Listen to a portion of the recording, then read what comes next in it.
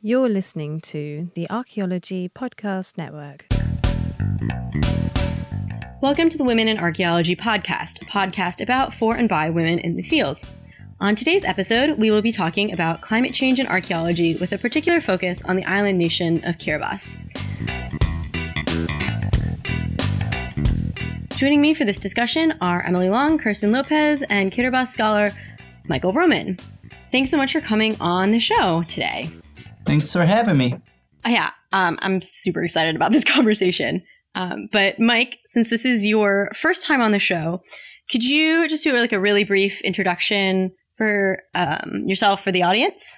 My name is Mike Roman. I work at the University of Cincinnati, got my PhD in cultural anthropology from the University of Pittsburgh way back in 2014.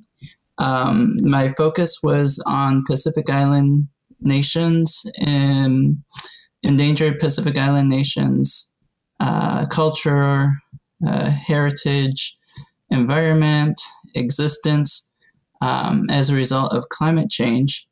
And not a lot of people know this, but there are 6 endangered nations in the world today that really put the human face to climate change.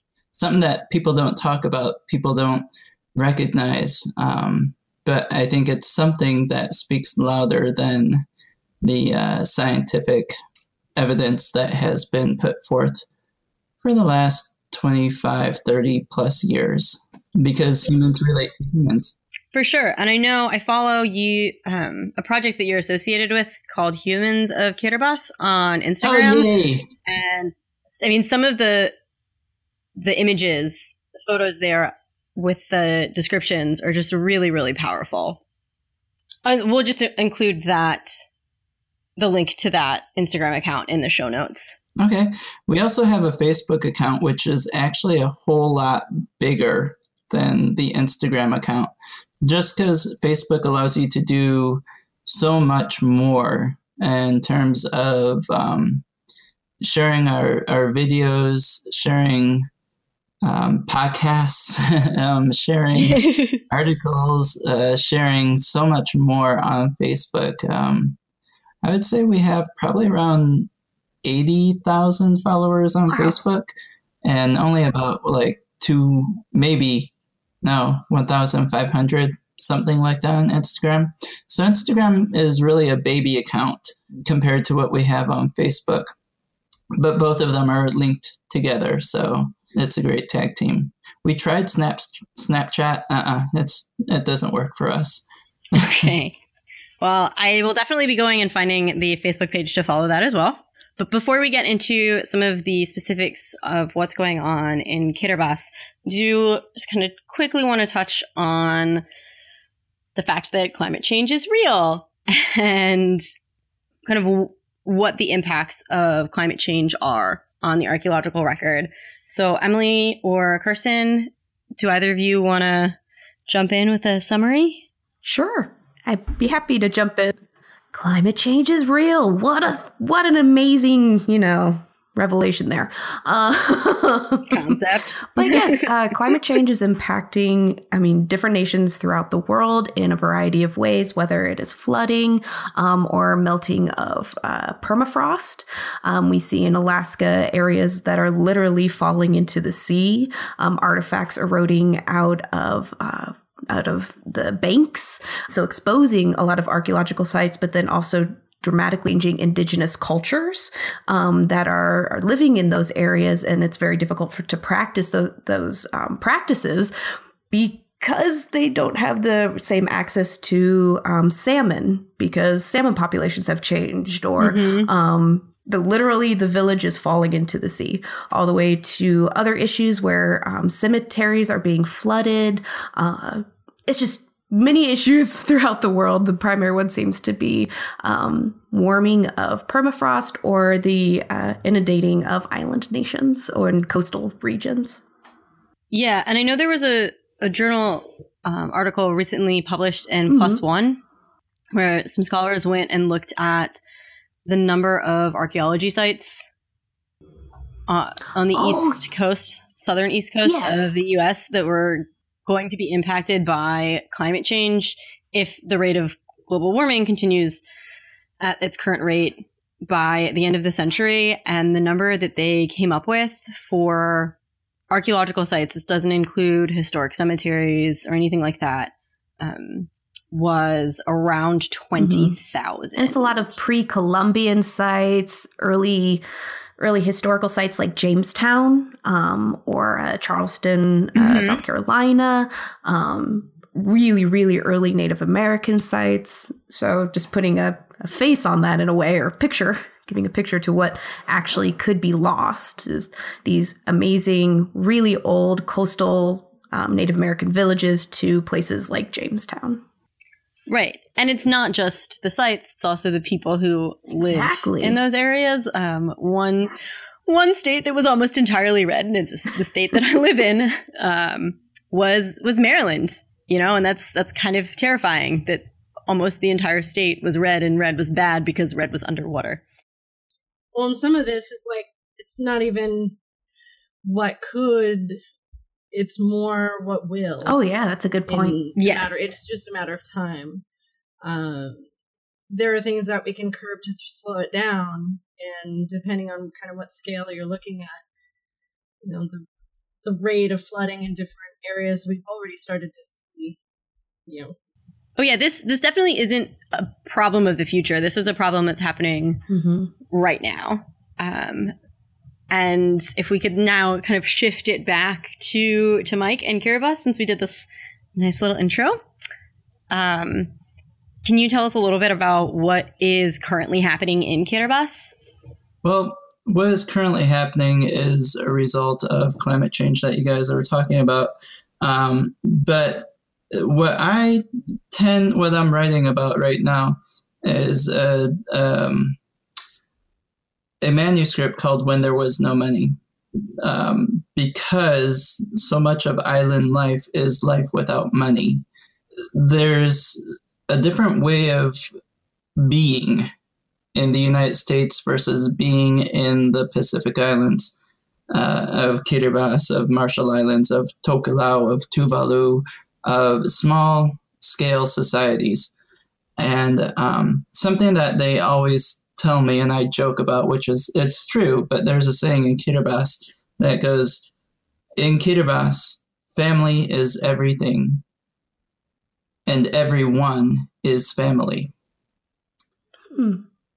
Now, to take those words and try and imagine what your life would be like if you were related to everyone in the USA and you cared about everyone in the USA because they cared about you. Your being, your existence depended on their existence. That's how it is in the islands. And when we talk about climate change, we're talking about greed. We're talking about money. We're talking about who can make the most profit at the end of the day. And my a really close friend, a really close relative of mine, is the former president of the nation.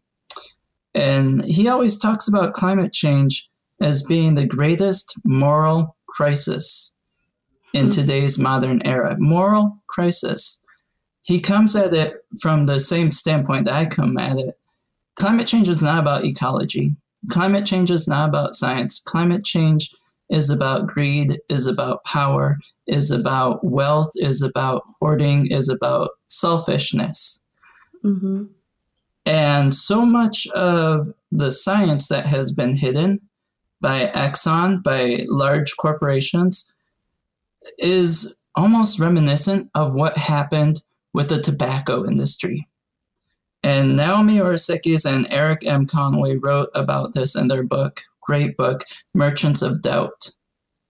How doctors were bought to say that smoking doesn't cause any problems. All the movie actresses and actors, and it's glamorized. This is good. This is nice. This is the same thing that they did with climate change. Right. They they made it seem like it wasn't a problem. We knew about this in 1989. I have a statement. November 16th, 1989. Kiribati Minister from Home Affairs and Decentralization, Barbara Kirata, stated this at the Conference on Sea Level Rise in Malie Island, which nobody knows about. There was a conference in 1989. There were conferences in 1985. There were conferences in 1970s talking about sea level rise. They were not heard. The voices were not heard, were not exposed. This is one voice that said, over the centuries, the question of rise in sea level was never heard of. Our ancestors had lived happily for centuries on our islands without fearing that one day our beautiful homes may be lost as a result of the deterioration in the environment. Now, lapida pottery, talking about archaeology, lapida pottery shows the progression from Southeast Asia into the Pacific, modern-day Taiwan, into the Pacific via the northern and the southern routes. A lot of our listeners are not necessarily academics. So can you, if you're going to talk about lapida pottery, and I'm interested to hear about it, can you kind of explain briefly the time period that that's from? And break it down a little bit more, because not my area of specialty. I don't actually know what lapida pottery is. But we really want to know. So help. Perfect. Thank you. Yes. So you're familiar with the Pacific Islands and just the vastness of the Pacific Ocean. Yeah. The migrants into the Pacific Ocean came from Southeast Asia, modern-day Taiwan. And as they traveled by land, by the Salhu Bridge, by what was exposed, because when they traveled 10, 15,000 years ago, there was the sea level was a lot lower at that point in time. And so they could cross by land into Papua New Guinea, over to Australia, down to the southernmost points of Australia, Tasmania, which today it's all covered by water. But when they got further and further into the Pacific, they go to the end of Papua New Guinea and they're like, oh, can't go anywhere else. End of Australia, oh, can't go anywhere else. What are we going to do? Well, I don't know. We'll travel by boat. So lashing canoes, lashing rafts, making canoes. They traveled. They were voyagers. If you ever see Moana, this is what Moana is about. They were voyagers, and they traveled by these double-rigged hull canoes, huge, amazing things, splicing through the ocean as fast as the wind could take them. When they traveled intently. They traveled on purpose. They brought with them chickens, hey, from Moana. They brought with them food. They made pottery to hold this food on intent journeying. It has been discovered off the coast of South America, I believe in Peru maybe, chicken bones, Polynesian chicken bones. So these guys intently a chicken didn't just jump on the raft and end up in Lima. It was intentional voyaging. And the lapida pottery was part of this intentional voyaging. The lapida pottery was made, crafted to transport goods, grains, food, whatever it is, on these voyages. And I actually held a piece of lapida pottery in Fiji. But from island to island, they would move and they would travel. Some would stay and start a new population in one island. Then that population would move on and they would move and start a new population. And then they would move and start a new population. And all of this can be traveled, can be carbon dated by the lapida pottery. And more so, it can be tagged because there were certain designs carved into the potteries. And we can actually see this crew that traveled with this marking on their pottery ended up in Tonga and then moved on to, Fiji, and then moved over to Samoa, and then moved up to Kiribati. All of these shards are collected, and that's kind of how we discovered the travels of the Pacific Islanders. Moana makes it easily understandable for anyone to see and to experience, but it's true. And those designs that, I forget the main character. Come on, help me out here.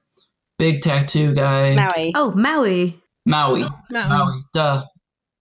All these tattoos that he is wearing have strong meaning of their lineage, where they come from, neat. who they are, which match the pottery.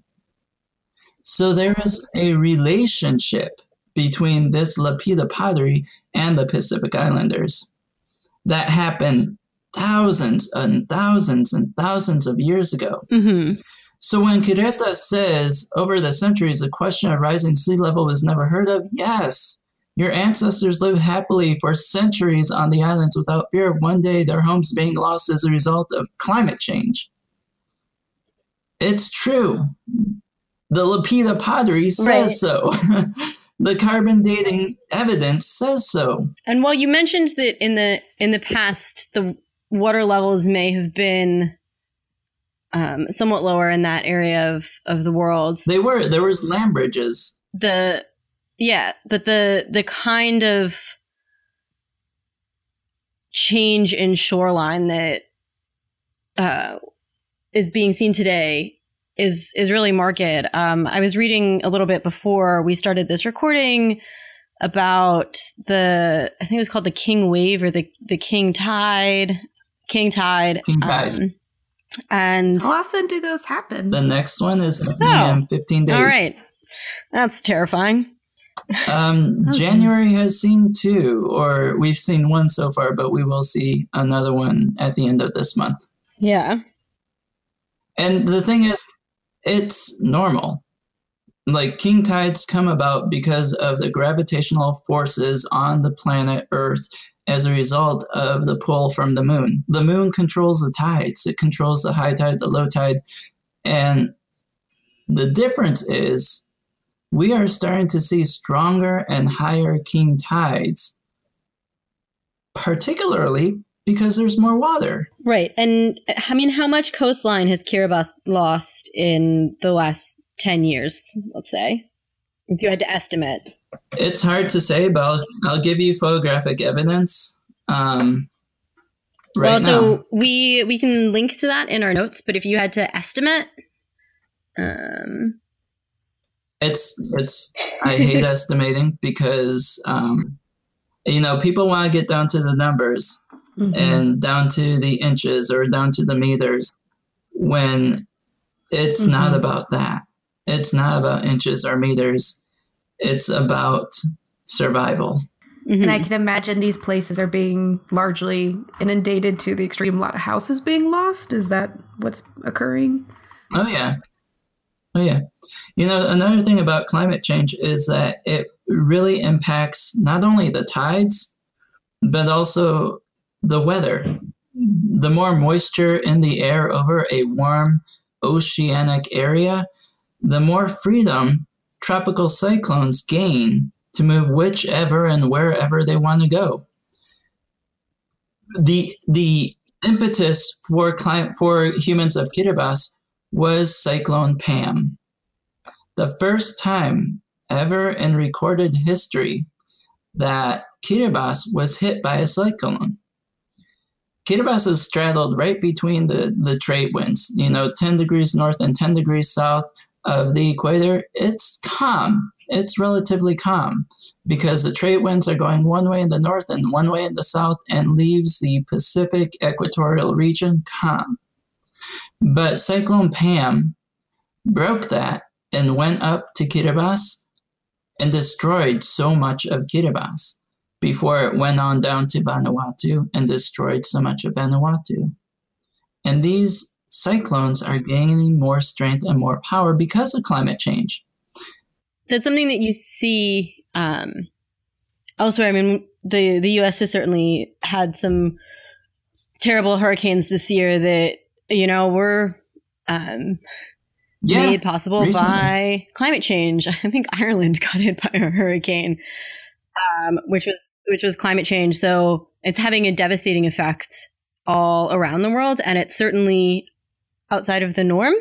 And I think that on that note, we need to go to break. But when we come back, we're going to talk a little bit more about Kiribati and some of the heritage concerns that they are facing. This network is supported by our listeners. You can become a supporting member by going to arcpodnet.com/members and signing up. As a supporting member, you have access to high-quality downloads of each show and a discount at our online store, and access to show hosts on a members-only Slack team. For professional members, we'll have training shows and other special content offered throughout the year. Once again, go to arcpodnet.com/members to support the network and get some great extras and swag in the process. That's arcpodnet.com/members. Hi, and welcome back to the Women in Archaeology podcast. So far on today's episode, we have been discussing some of the issues with archaeology and climate change, particularly issues that are facing the island nation of Kiribati. And before the break, we were talking a little bit about some of the specifics of what's going on in Kiribati and the issues of climate change in the Pacific in general, as well as some general Pacific history, which I was really, really happy to have because it's not my area of expertise. But glad to provide it. Yeah, I'm super happy about it. But Mike, if you could talk a little bit about some of the heritage concerns that are happening about archaeology sites with this, maybe some of this pottery that's disappearing under the water, along with issues of like family burial grounds. And I know there are some issues around that are really poignant. Yeah. So I'll just bring it closer to home, U.S. home. Okay. Back in 1940, I'm going to get this wrong, but I want to say the late November 1943, there was a big battle in Tarawa called the Battle of Tarawa in Beso, between the Japanese and the U.S. Armed Forces. And I think something like 3,000 died within 3 days. Oh, my goodness. The remnants of the war are still there. The battle guns are still on Beso's edge, and the bodies of American and Japanese soldiers are still buried in the ground. Now, what has been happening with king tides is a lot of dog tags, a lot of helmets, a lot of bones have been surfacing. And so when I was a Peace Corps volunteer, one of my volunteers that was in the same class as K-27, stumbled upon some dog tags from this war and reported. They had a ceremony, and then 2 U.S. Air Force planes that couldn't fit on any island came to Kiribati to pick up the dog tags. I think only one was able to land. The other one just kind of shimmied back to the Marshall Islands.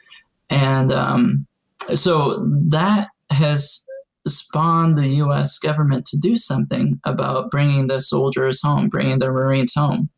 And I think it was last December that the U.S. military went to repatriate some bones to find the missing soldiers.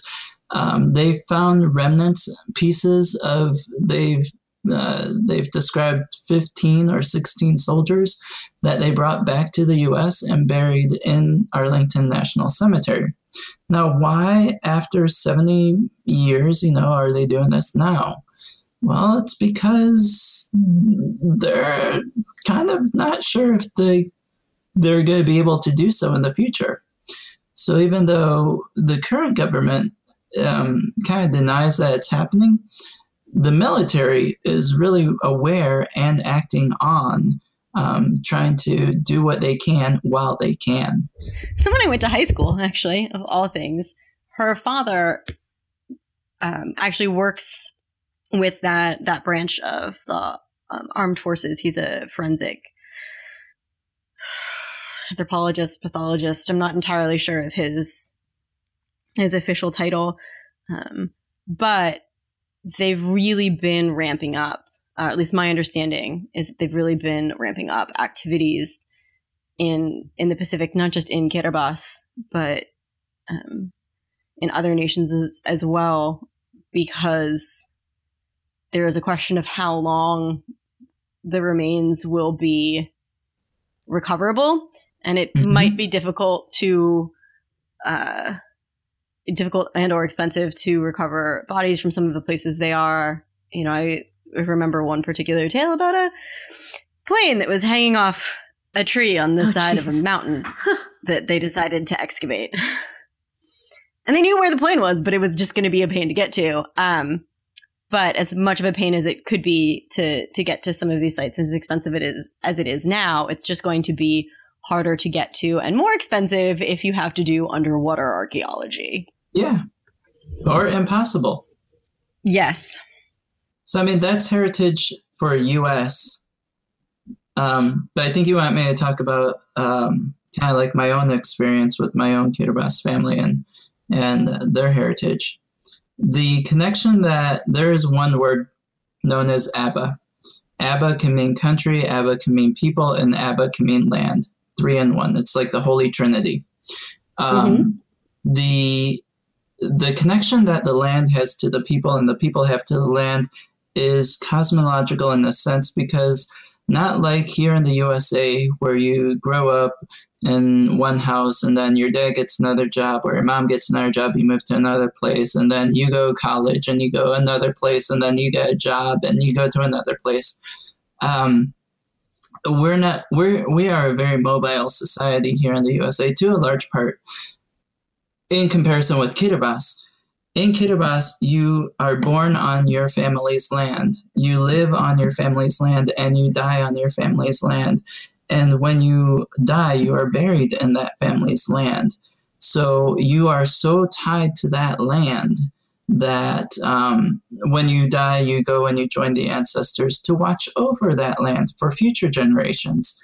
So land is essential to a Kiribati identity, personhood, and existence.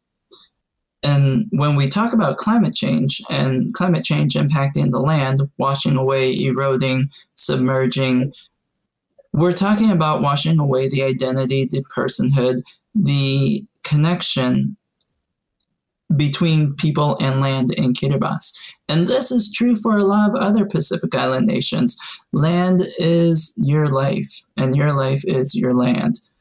With that connection, I imagine that makes it really difficult for people to decide to emigrate if they do decide that that's the best option.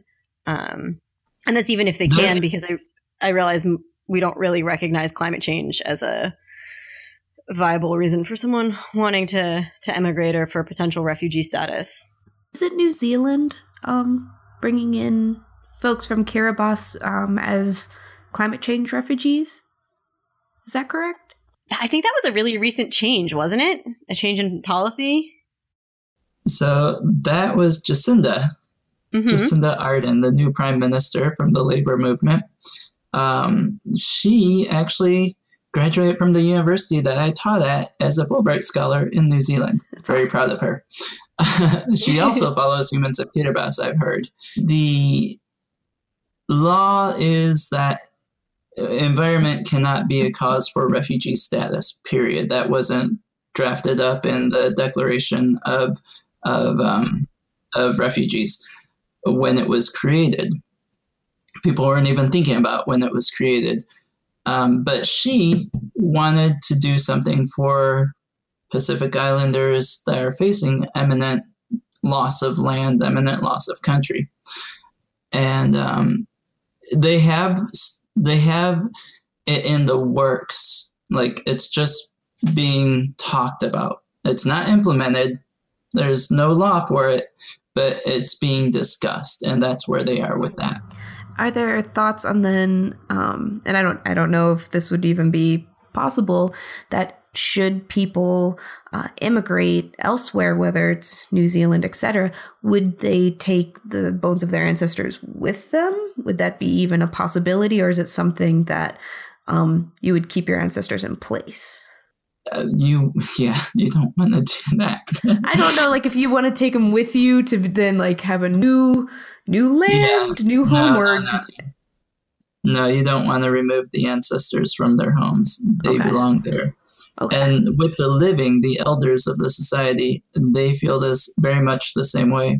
We had an elder here in the United States who passed away, and her last dying wish was, take my ashes back home and spread them on my land. There is such this strong innate connection between land and people.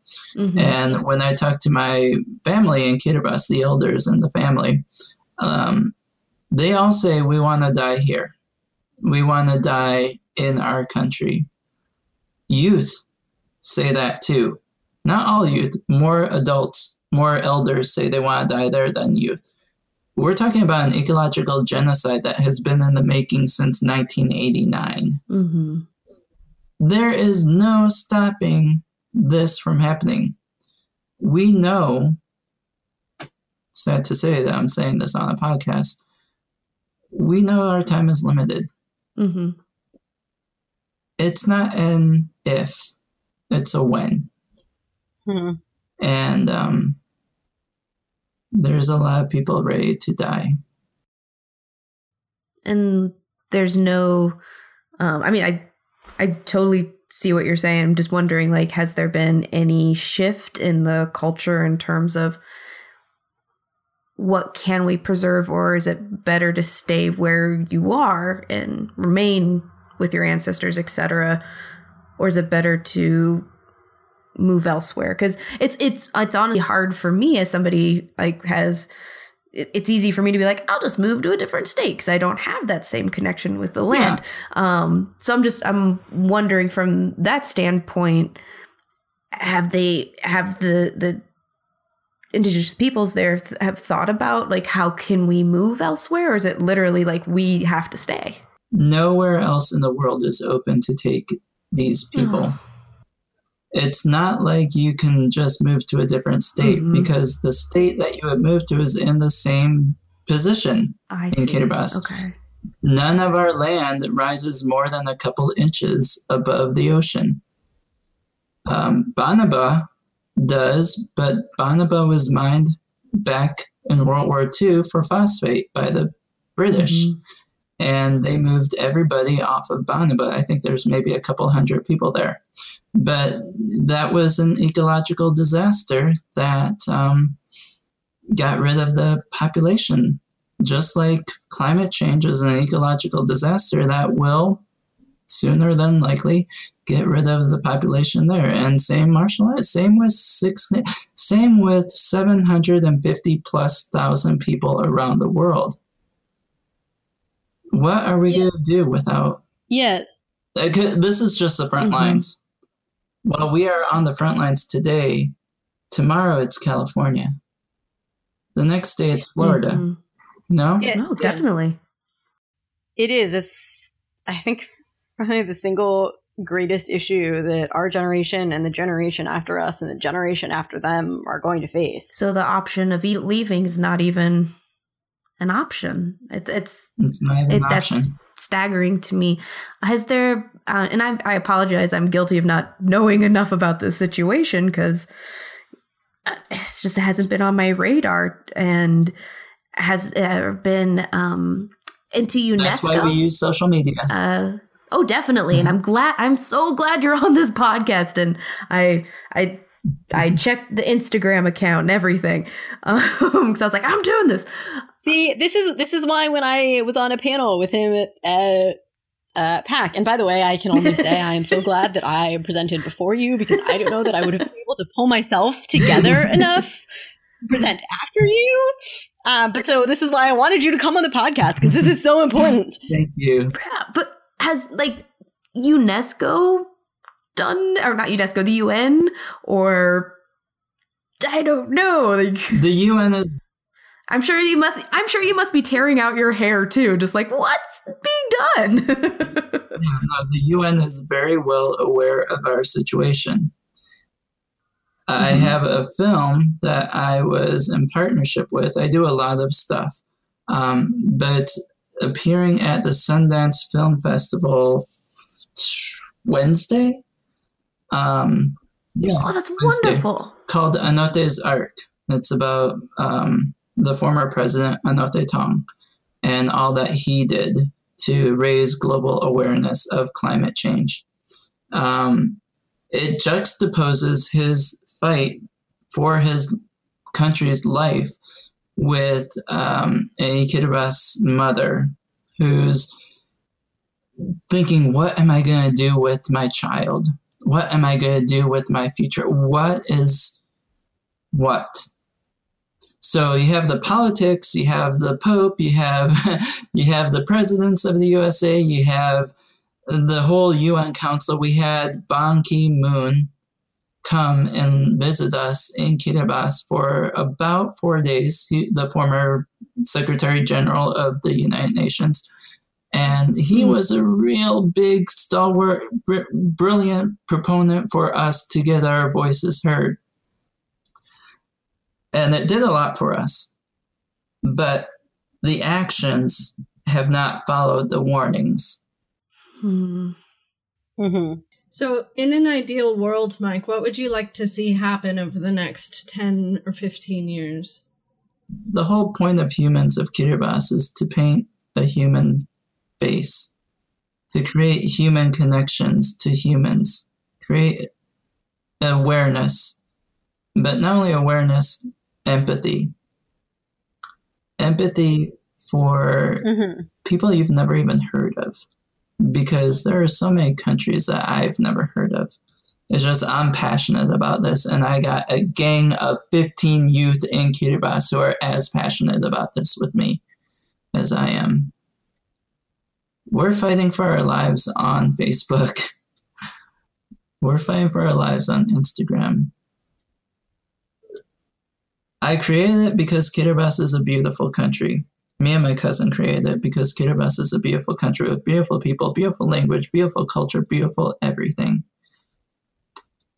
And at the very least, I want our stories to be known before they can't be known anymore. Yeah. I mean, that's just so heart-wrenching. And so important. But I kind of want to cry.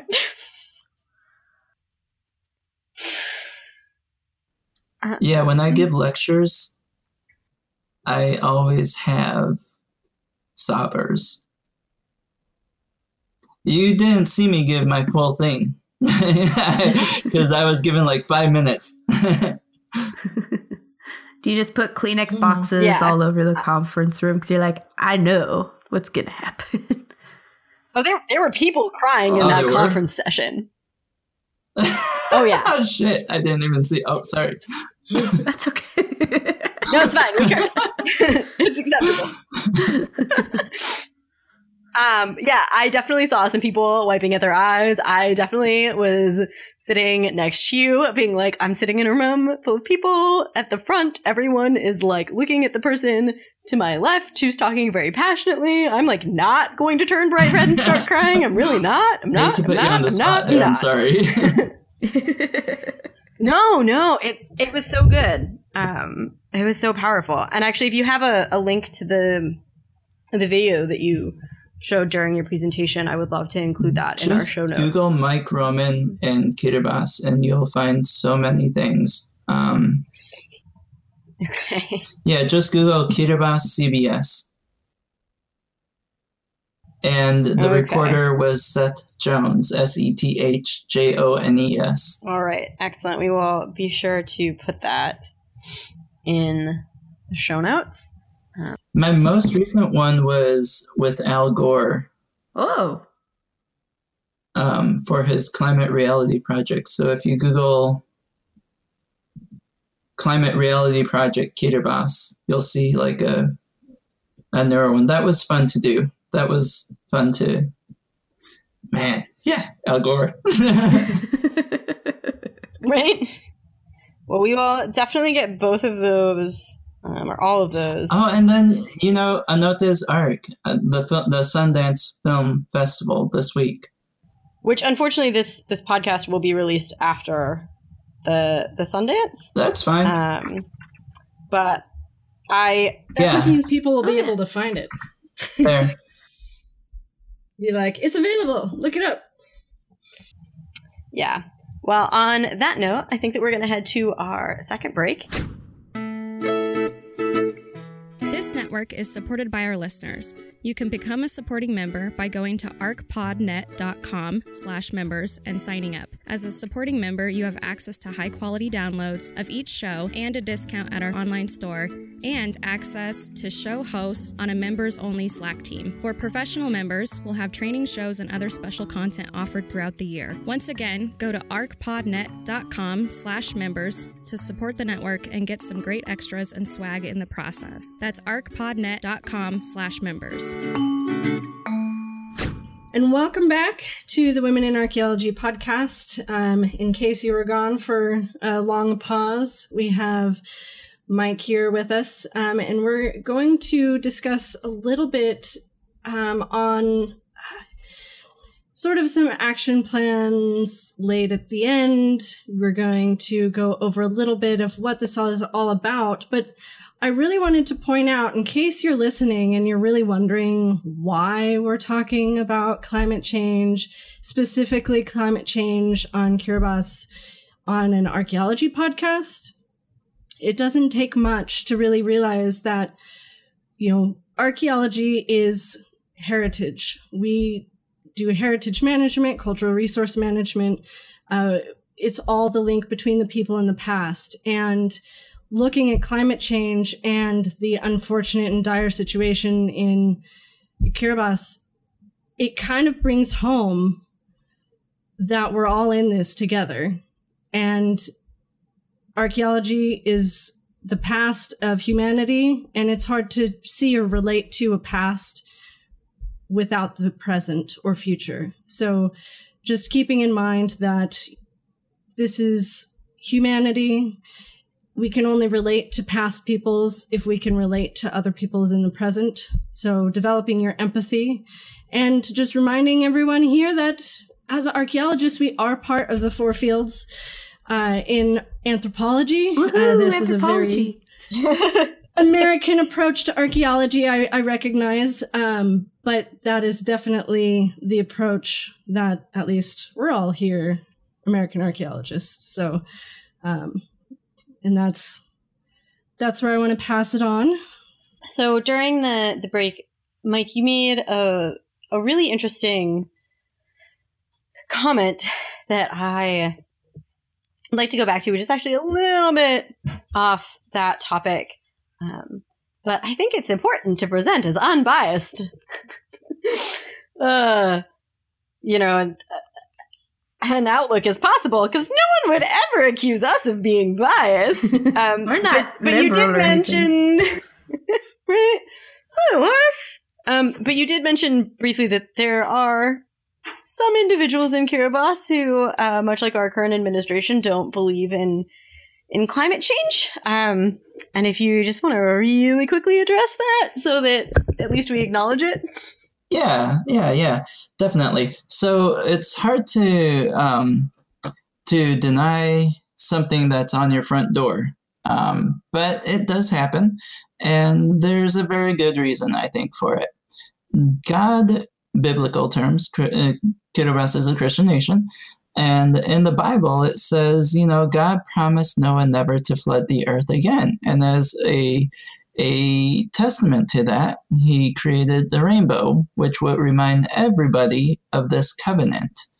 In Kiribati, on the equatorial Pacific, with lots of water vapor in the air and enough sunshine for anyone to ever want in their entire life, it's very, very easy to see rainbows on an almost daily basis. Oh my gosh. So there is that constant reminder that God promised Noah and made this arc of color in the sky to remind everybody that the earth would never flood again.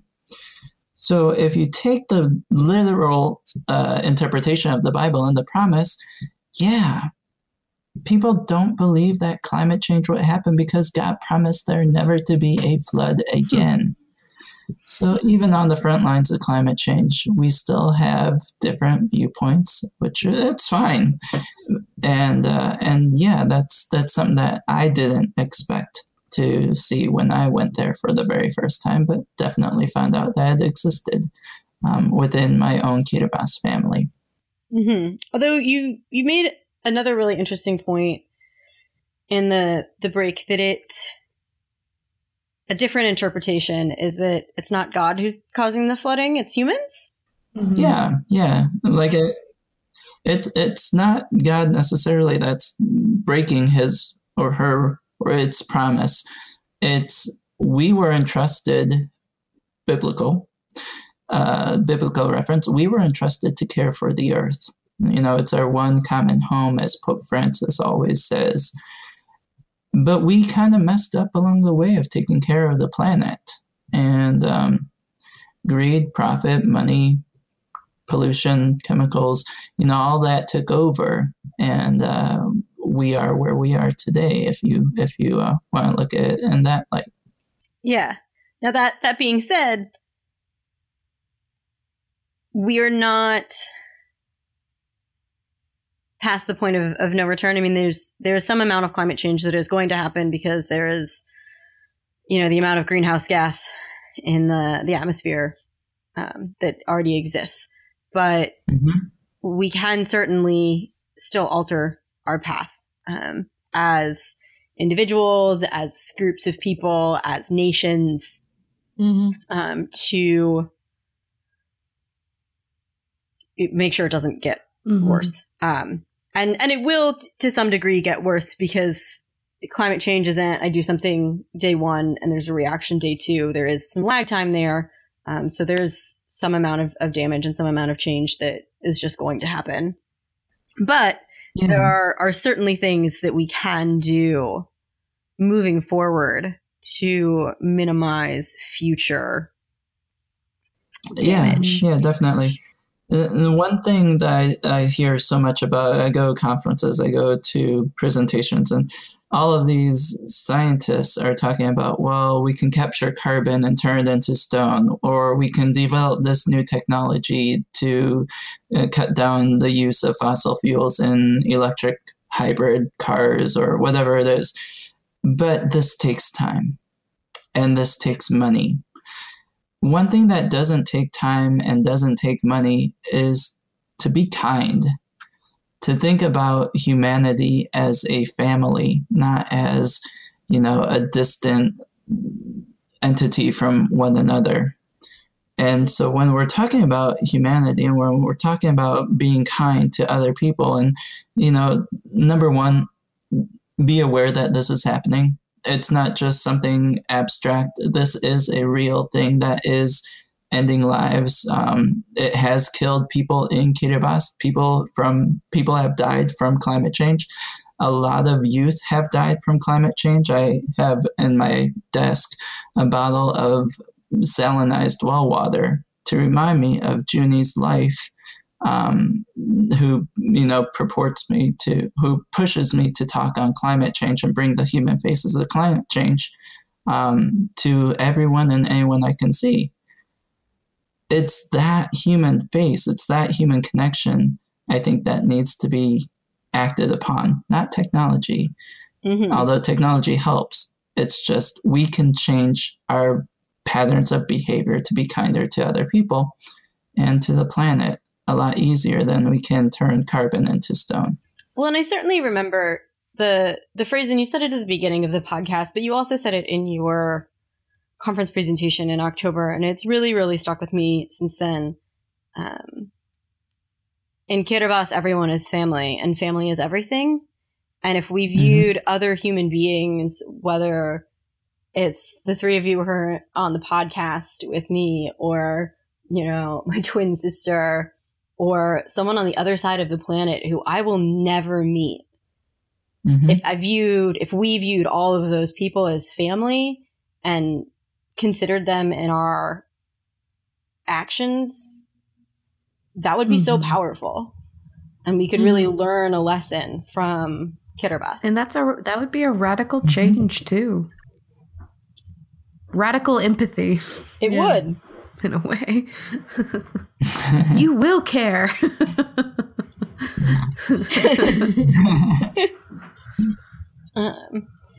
but I mean, it could be so revolutionary in the best sense. Well, and especially in this day and age, we could all use a little more kindness, I think. Yeah. Well, and even, you know, as they say, it's giving kindness and giving generally makes you happier. And it has nothing to do, and this sometimes drives me nuts with individuals I've known that do good works or volunteers or donates for the sake of it looking good. And that is not giving. No. That is still taking in the scheme of things. Because without that uneven power, then, you know, that person that's quote unquote giving is no longer able to do so. If things were to, you know, there was a power dynamic change, which I don't see happening, at least in my lifetime, but it would be nice. I think that is one of the biggest lessons here. And that I like to think of as an anthropologist and as an archaeologist is, you know, archaeology can help us empathize with other people that are here and now through one's own past or through the past of those that we can see and recognize in the archaeological record, which sounds so sterile right now with so much beautiful language around me. But just, you know, it's less about the things, and the things, one of the reasons why archaeology is popular in pop culture is because it's the things people feel connected to. It's the touch. Mike, you talked earlier about like the land being sort of this anchor point, and the people are the land and the land is the people. With Western culture, it's very much things, which is has its, you know, ups and downs or whatnot. As far as whether I think that's good or healthy is something completely different. But that's where there's this obsession or link with things and preserving and finding and recovering and touching. There's a long history with just being able to touch something from a saint or from someone that was an important person. I mean, that same being able to identify that with people living and understanding that we can have that connection with each other while we're still alive. We don't have to wait for someone to die to like touch their urn or their ashes and be like, oh, you know, it's more important to have that connection with the people who are here and around us. And like you said, it's whether they're sitting next to you or someone you'll never meet. Just realizing that it's all human. You know, it's not. I don't know. Yeah, we are all part of the same family. And Mike, you gave a wonderful quote during our break from, I believe, Margaret Mead. I was wondering, could you potentially give that quote again? I think that sums it up really nicely. Yeah, and anthropologists for a really long time, basically since the founding of the discipline, at least in this country, have recognized the value of anthropology for teaching humans understanding and empathy. There's a quote by Ruth Benedict that I absolutely adore, where she said, quote, "The role of anthropology is to make the world safe for human difference," end quote. And if you're trying to make the world safe for human difference, you do have to understand other people and where they're coming from and why they feel the way they do. And if you understand people, you kind of have to value them. I think it's really difficult to devalue something that you know and that you understand. And that, I mean, simply by the act of knowing about the people of Kiribati and what's going on and sharing that information can be really profound. So, you know, go to the Instagram account, go to their Facebook account. We'll put them in the show notes. Follow those accounts, share them, you know, when a story comes up on your timeline that you think is interesting and worth sharing. Talk to people about Kiribati and what's going on there. That can have an amazing effect and doesn't require, you know, gobs of money or anything like that. It's something that you as an individual can do quite readily. Yeah, you know, we created it because social media does so much more than academic works, academic publishings. I think my dissertation might have about 1,000 people who have downloaded it. On average, one of my posts on Humans of Kiribati gets anywhere from 10 to 12,000 within one day.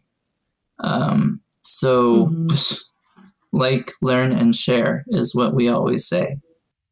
Yeah, I mean, just the scale is Out of so curiosity, different. So the movie that's at Sundance, will it be available like on Netflix, or will the full movie be available for people on DVD? Will they be able to watch it on Amazon? Any of that kind of thing? Yeah, so I'm so glad you brought that up because Anote's Arc, we are so excited for this to come out and premiere in the Sundance Film Festival this week. It's going to open nationwide in Canada first.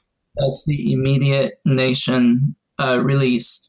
And then from Canada, I don't know what the next steps are. It was a film done by a Canadian filmmaker, cinematographer, named Matthew Rates. And I will have those. I will be screening University of Cincinnati, Xavier, you know, local universities.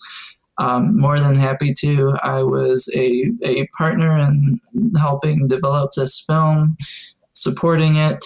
So super excited to just bring this to the full screen, to the big screen, and have people not only build their knowledge of, but building empathy for, you know, their larger family members all the way around the world. Wonderful. I'm really excited about the success of that. I can't wait to see it. Yeah, I've seen the trailer. Mike shared the trailer with me, and it's looks stunning. I wish I was going to be at Sundance. Oh, I gave you like the cut, the unedited cut, or like the rough cut. Yeah.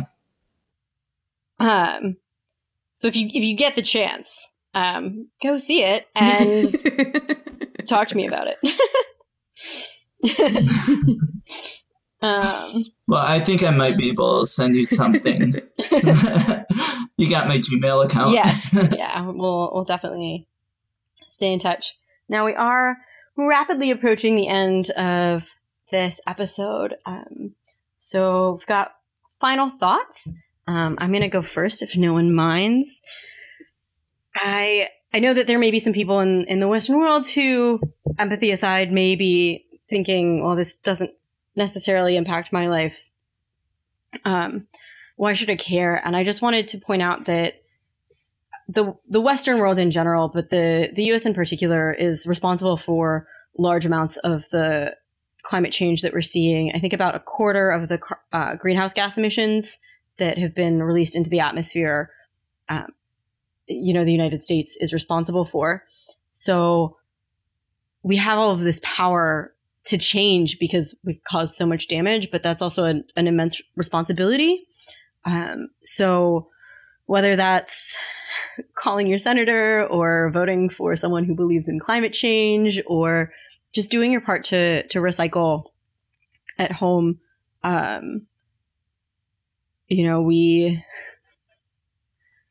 we really have a responsibility to everyone else in the world to do better. So do better. Take transit when you can. Yes, public transit, that sort of thing. Kirsten, Emily, I know Mike, I want to give you the final thoughts since this is your topic, but Kirsten or Emily, do you have anything? The big thing is just I'm saddened that I didn't know that this wasn't on my radar, the situation. I'm glad and sad to now know about it, but I feel like from here we can at least get the word out, and that makes me happy. And Mike, I'm so glad you were on this podcast tonight. So seriously, thank you. Yeah. Thank you. Yeah, I think the only thing, I've kind of said my piece as far as this has been on my radar for not sure how long, a long time. I'm not sure when or how exactly I heard about it. But I know that it is one of the things that has always been an indicator, I guess, in some ways that this is definitely a thing. It will impact us all eventually. This is just the beginning. And we're kind of in the later end of that now. And like Mike was saying, it's kind of just comes back around to what anthropology is about, and archaeology being part of that. It's connecting with your fellow humans, and connecting with your past. But, in order for there to be a past, there should also be a future. And just seeing how that is changing and just kind of taking it in and being like, okay, wow, this is definitely happening. That's about where I'm at. All right. And Mike? So I think what you guys are doing, Women in Archaeology podcast, is a great thing. I think it's on the same lines as our Humans of Kiribati team. It's a small group of really passionate people about something. We're trying to change the world. You're trying to change the world too. And I'm going to end it with a Margaret Mead quote, Pacific anthropologist who studied in Samoa, what Moana is basically talking about. But a long time ago, she said, "Never doubt that a small group of thoughtful, committed citizens can change the world. Indeed, it's the only thing that ever has, and I'd like to say that ever will." Thanks for joining us. Yeah, this has been an amazing episode. Thank you so much, Kirsten, Emily, Mike, for taking time out of your busy schedules to record. As always, I have learned so much, and we will see you all next time. Bye. Bye. Sabo. Thanks for listening to the Women in Archaeology podcast. Links to the items mentioned on the show are in the show notes. You can contact us at womeninarchaeology@gmail.com or at womenarchies on Twitter. Please like, share, and subscribe to the show. You can find us on iTunes, Stitcher, and Google Play. Support the show in the APN at www.archpodnet.com/members. Thanks for listening, and see you next time. This show is produced by Chris Webster and Tristan Boyle, and was edited by Chris Webster. This has been a presentation of the Archaeology Podcast Network. Visit us on the web for show notes and other podcasts at www.archpodnet.com. Contact us at chris@archaeologypodcastnetwork.com.